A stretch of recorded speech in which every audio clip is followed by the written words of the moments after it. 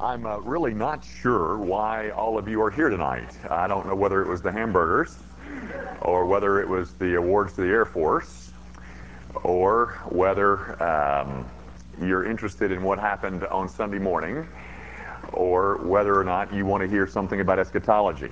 So we've accomplished one of those things, or actually two of them. You've had your hamburgers, and we've awarded. I think you need to hear about the results of Sunday. It is a thoroughgoing commitment on the part of Gracie Van that we don't keep secrets from you. I think you've heard me say before, if you want to know it, we'll tell it to you. The only secret we keep is staff salaries. Other than that, we're pretty much an open book. So we do not, some of you have dug deep and sacrificed much, and the last thing in the world that we felt we should do is then hide from you the encouragements that we've had in the past week. Before I give you some totals, I want to read you one thing. I've told this man, I have his permission to read this, but I'm not going to tell you who wrote it. Listen, Jimmy, this past Sunday was quite emotional and exciting for my family, and especially me. I do not think I've ever felt more a part of God's kingdom, Him, or His work as I did on Sunday. Maybe a year and a half ago, we sat down and you listened to me tell you how I felt Gracie Van was not the place for me. You said to me, give me a chance, let me help you get involved. I felt leaving that day not much more different than when I got there. I was not convinced that you could help. After praying about it, I felt as if God wanted me to give Grace more of a chance. In His providence, I believe He used your compassion and enthusiasm over the next several months to excite, encourage, help, and most of all, challenge me, both from the pulpit and on a personal level. I was not sure for what, but for something. Jimmy, if it was for nothing other than to be involved in Sunday service, it was worth it. I was trying to describe to someone last night what Sunday has meant to me, and I could not put into words or express the range of emotions that I felt and went through. If I would have to leave Memphis tomorrow, and my only reason for being brought here was being a part of that service, it was worth it. I thanked God, and I would like to thank you. One last thing. How high? How far? How much? Is that not thrilling? We've had several of these. This was I'm just one big chill bump right now, but we've had several wonderful responses. But I know you want to know the bottom lines. It's hard to give you exactly the bottom line. I can give you pretty firm, but things are still. I had somebody give me a commitment tonight. So we've been getting them in the mail this week. There are several people that have been out of town, and we get telephone calls, etc. But here's where we are at this moment. But it's preliminary, and we really believe that we will be beyond this in the coming days. There is about $4.1 million in pledged monies. There is another almost $800,000 in faith promises. There is another roughly $100,000 in a commitment that a man made to me personally, but said that he could not do anything until his year end, which is in September. So, all of that said, we feel like we're somewhere between 5.1 and 5.2, which is unbelievable, ladies and gentlemen.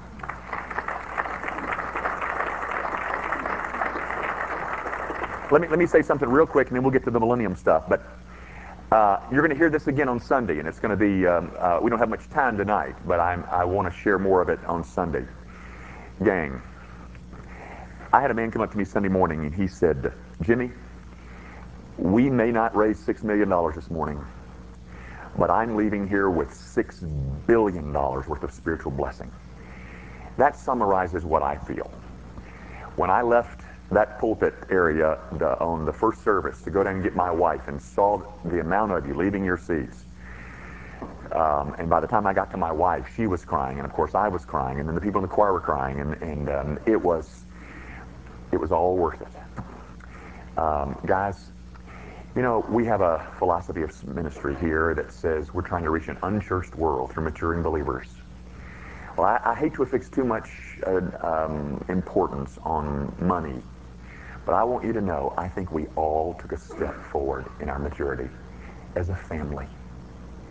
That was the wonderful thing for me, is that I think we did something together that was so impressive in so many ways.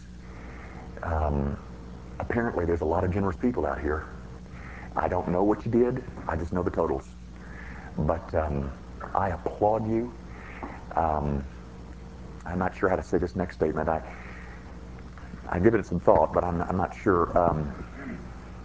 Let me put it like this. I'm not sure this is the best way to do it, but in the course of all this Look campaign, I had somebody ask me, they said, well, Jimmy, I need to know one thing before I commit anything. Are you going to stay?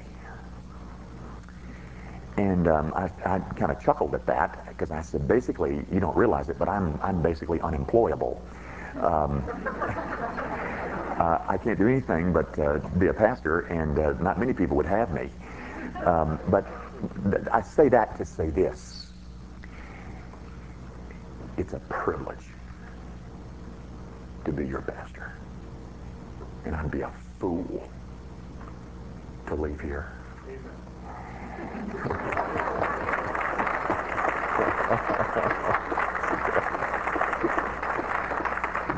But all I'm saying is, it's such a delight to pastor you, because God is moving in your midst. And I get to watch. I get to be a part of what God is doing, what He's up to in your lives. And so, folks, it has made me love you more. And really not the totals which impressed me. What was so compelling to me was the worship service itself, just like this man said. So, that's the news. We'll be giving you some more. There's probably some things that will be starting this summer. I can't promise that. We have a meeting on Friday, the elders do, to try and make some more decisions. Now, maybe others of you came to hear about the Left Behind series. Now, I'm going to be a little bit disappointing to you, because that's not what I'm addressing. What has spawned my interest in doing this is I get questioned more often than you can possibly imagine about what I think about the Left Behind series. I'm on the Stairmaster, and people are asking me about the Left Behind series. And I hope you're not going to tell us tonight not to read the Left Behind series, because I've been reading it, and I'm not going to tell you to do that. I wish you would, but and I've had people say to me, Jimmy, you've got to understand that we know that it's fiction. Well, I'm not so sure you do, folks. The comment that was made to me tonight, and I don't think she minds me sharing this, is that she thought she was learning things about the book of Revelation. Well, you see, yes, it's presented in fictional form. But the goal of that series, ladies and gentlemen, I'm here to tell you, is to teach you something out of the book of Revelation. Don't kid yourself. Now, I say to you, they're nothing but a nice round of Dell comic books. And Tim LaHaye, by the way, ladies and gentlemen, is a great gift to the church. He is a marvelous brother. And as a counselor, he has offered the church some rich, rich materials that many of us can prosper from. I do say this. As a theologian, Dr. LaHaye is a good counselor. He is not a theologian and never purports to be one. And I don't think he had any idea that this thing was going to cost such interest. But it has. And, they're making movies out of it, and there's a new one out, and you're all going to go buy it and read it on the beach of Destin this summer, and I hope you won't. And I hope I can get you something that's decent into your hands to read if you're interested in this subject. But unfortunately, if you read those, you're going to walk away thinking you know something about eschatology. And I'm telling you, you're not. You're going to know a little bit about one view is what you're going to know. And you're going to know a little bit about the most antagonistic, dogmatic, militaristic view that there is. Now, guys, this subject is extremely difficult for lots of reasons. It has been and continues to be the source of enormous controversy in the church. I just about come to the conclusion that the more vital and important any theological doctrine is, the more the devil will make sure that there's a great deal of controversy that surrounds it. Now, that's part of the problem, but another part of the problem is that you've got to understand is that the Bible is not clear. It is not clear, ladies and gentlemen.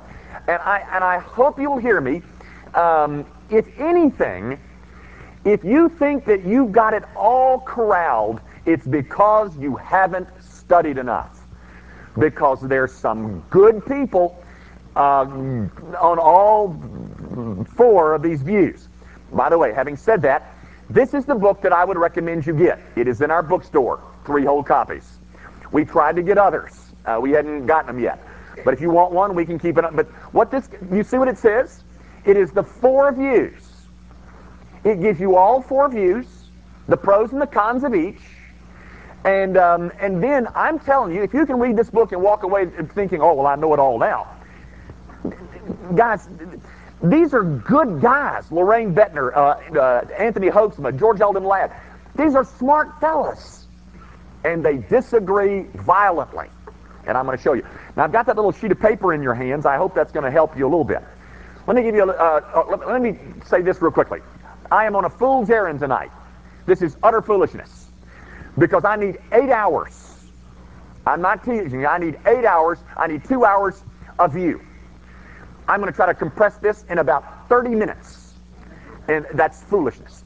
Ultimately, you'll walk out of here more confused. But that's my goal. My hope is that you would hold in abeyance any decision until you've had more time to study the issues. I'll give you a quote. I'll tell you a statement that was made to me personally right out of the mouth of R.C. Sproul. Now, you know who he is? He's probably the most brilliant theologian in America today. And R.C. looked at me, and we were at the supper one night. I asked him, he said, well, Jimmy, but if somebody put a gun to my head, I think I would be this. And he chose one of the 4.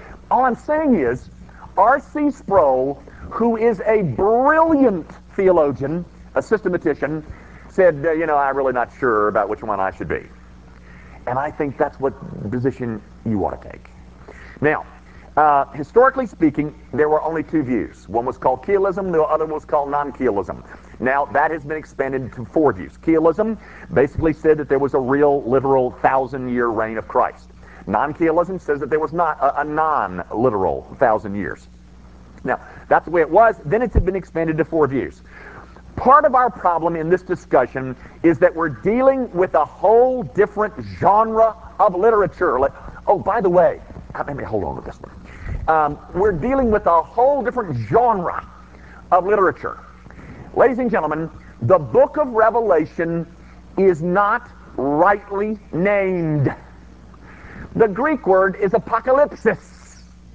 The apocalypsis of John. Now, the English word that's been translated is called Revelation. Well, what you're dealing with is apocalyptic literature. And very frankly, apocalyptic literature is full and rich of symbolic language. Very honestly, ladies and gentlemen, what apocalyptic literature does is that it bursts through the boundaries of conventional categories. For instance, we are normally in the New Testament, we are normally faced with metaphors like this: a shepherd and sheep, a king and subjects. In the book of Revelation, if you will, I think, it's in 21:2, in 22:1, I forget. In 21:2, you have a city that is dressed in a wedding gown. Now, do you see what has happened here? In apocalyptic literature, you're normally thinking one way. But in this genre of literature, what apocalyptic literature does is juxtaposes many different kinds of metaphors side by side and together, like a city coming down dressed in a wedding gown. Now, that's just hard. Now, that's part of the problem. It's part of the problem why you and I shouldn't be dogmatic about these issues. Now let me tell you another problem that is a big problem, ladies and gentlemen. It has to do with hermeneutics. Hermeneutics. Gang, hermeneutics is the theory of interpretation. How do you interpret your Bible? Now, if you're going to be a dispensational premillennial, which is what Tim LaHaye is, your hermeneutic is dictated to you. It is a literal hermeneutic. They insist upon a literal hermeneutic. Let me show you how you get yourself in trouble that way. Open your Bibles, if you will, real quickly to Romans chapter 11.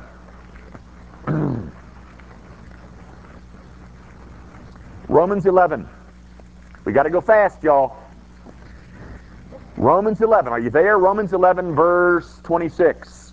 And so, all Israel will be saved. Now, what you're going to hear if you adopt a literal hermeneutic is that every last smidgen and part of the nation of Israel is going to have to be saved. Now, flip over to Romans 9 real quick. Verse 6. But it is not that the word of God has taken no effect, for they are not all Israel who are Israel. Now, what do you think about that? In dispensational premillennialism, ladies and gentlemen, one of the fundamental characteristics of dispensationalism is the absolute demarcation between Israel, the nation of Israel, and the church.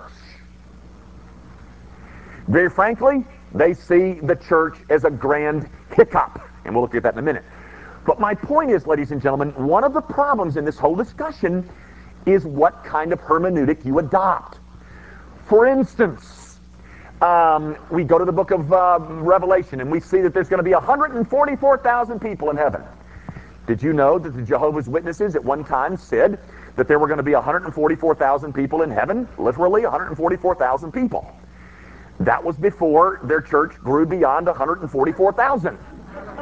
Then they said, oops, that's no longer to be understood literally. I'll give you another example. Revelation chapter 20. Satan is bound with a chain. Do you, ladies and gentlemen, believe that Satan will have a literal chain hanging around his neck? Well, if you do, that's a literal hermeneutic. I don't think that you have to insist upon that to understand rightly what is being communicated in Revelation chapter 20. Is Satan going to be bound? Yeah. Is he going to have a chain around his neck? I don't know. Why, you know? How about this image? Lake of fire. Do you think that hell is a lake of fire? You've heard me say from the pulpit, ladies and gentlemen, I think any man in hell today would give everything that he owned if hell were only a lake of fire. It is a symbol, and reality always exceeds symbol. The reality is worse than the symbol. But gang, if you adopt a literal, and let me tell you one of the problems, one of the huge problems with dispensationalism. Very frankly, ladies and gentlemen, in my opinion, it closes off the door to dispensationalism. This problem. Because dispensationalism sees Israel at the center of the millennium, then all of the temple is going to be rebuilt. The sacrificial system is going to be reinstituted during the millennium. Now, ladies and gentlemen, in my opinion, that is a complete violation of the message of the book of Hebrews, which says, all the blood's been shed. Why? Tell me, give me a good reason why God would want to reinstitute the sacrifice of animals after he's seen fit to leave his son on the cross. Now, but that's part of the problem in terms of your literal hermeneutic. Now, does that mean that dispensationalists don't say anything good? No. It just means, ladies and gentlemen, to dogmatize. Very honestly, in my opinion, in my opinion, you have three options, not four. Dispensationalism is not a viable option, in my opinion. That's what you're reading in Left Behind. That's what you're reading. It is militaristic, very frankly. It's a Johnny-come-lately. They've only been around for the last 200 years. Popularized by the C.I. Scofield Bible. And we're going to look at it real quickly in a minute. But, guys, I'm just telling you, there are three options. I don't think that's a good one. Very frankly, if you have been raised in eschatology conferences or in last prophecy conferences, and you have been a part of those things where the charts were pulled down and people told you what things were going to happen, I'm telling you, you better forget every bit of that, because that's dispensational premillennialism. Now, there is a premillennialism which is a very viable option. It's historic premillennialism. You have amillennialism, postmillennialism, and historic premillennialism. And then you have dispensational premillennialism. Now, you've got that in the little sheet that I handed out. You've got a timeline there. And what I've tried to do is give you a timeline. How things are supposed to unfold according to this particular view. Let's start with premillennialism. I don't have one of those sheets up here with me. So, do we have any extras of those? Does anybody need one that didn't get one? Oh gosh, look over there. Yeah. Oh gosh. Yeah.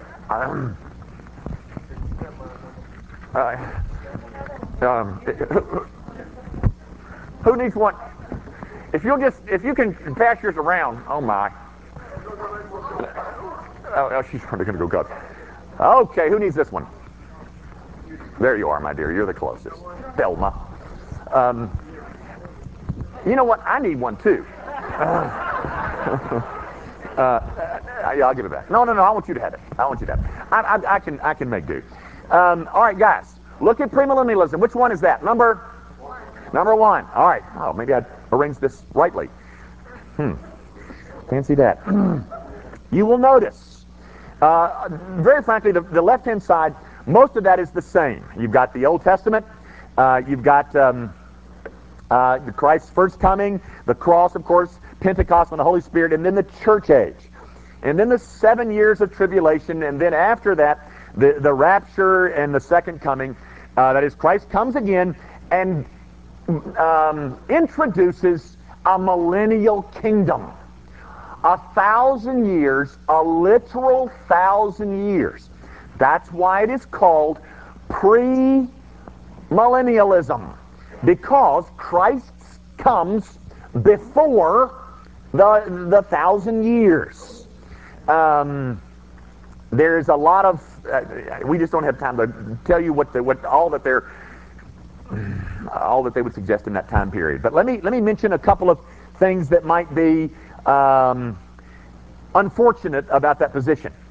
What premillennialism does is leave you with a very curious situation. Here it is. When Christ returns to set up that millennial kingdom, he will do so accompanied by people who have come with him from heaven, who will reign in Jerusalem with ordinary mortals still in the flesh for 1,000 years. Now, gang, here's the curious situation. Exalt the millennium any way you please. It still remains far, far below heaven. What you're saying is, people who are enjoying the felicity and bliss of heaven are now dragged out of heaven back onto the earth to experience a little kingdom, and where evil still remains. And Christ is dominant, but evil still remains. During that 1,000-year period, premillennialism suggests that the entire the temple's going to be rebuilt, the sacrificial system is going to be reinstituted. I'm suggesting to you, ladies and gentlemen, that the whole system of Judaism has been abrogated.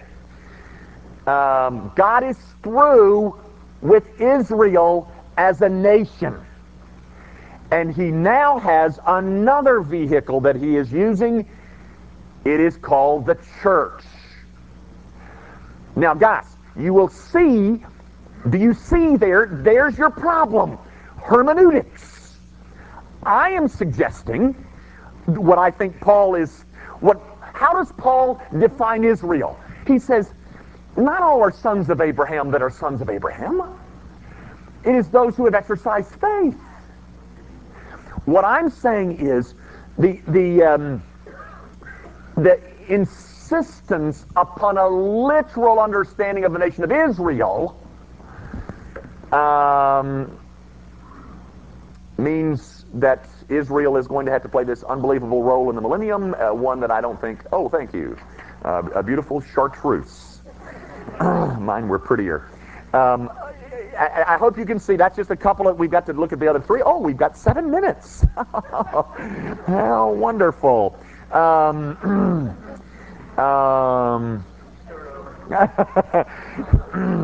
Oh, by the way, too, if you'll notice, on premillennialism, Satan is bound at the beginning of Christ's coming. That is the second kingdom, or the second coming. I'm suggesting to you that Satan was bound long before that. He was bound in Matthew 12. You remember about how can you enter into the strong man's house?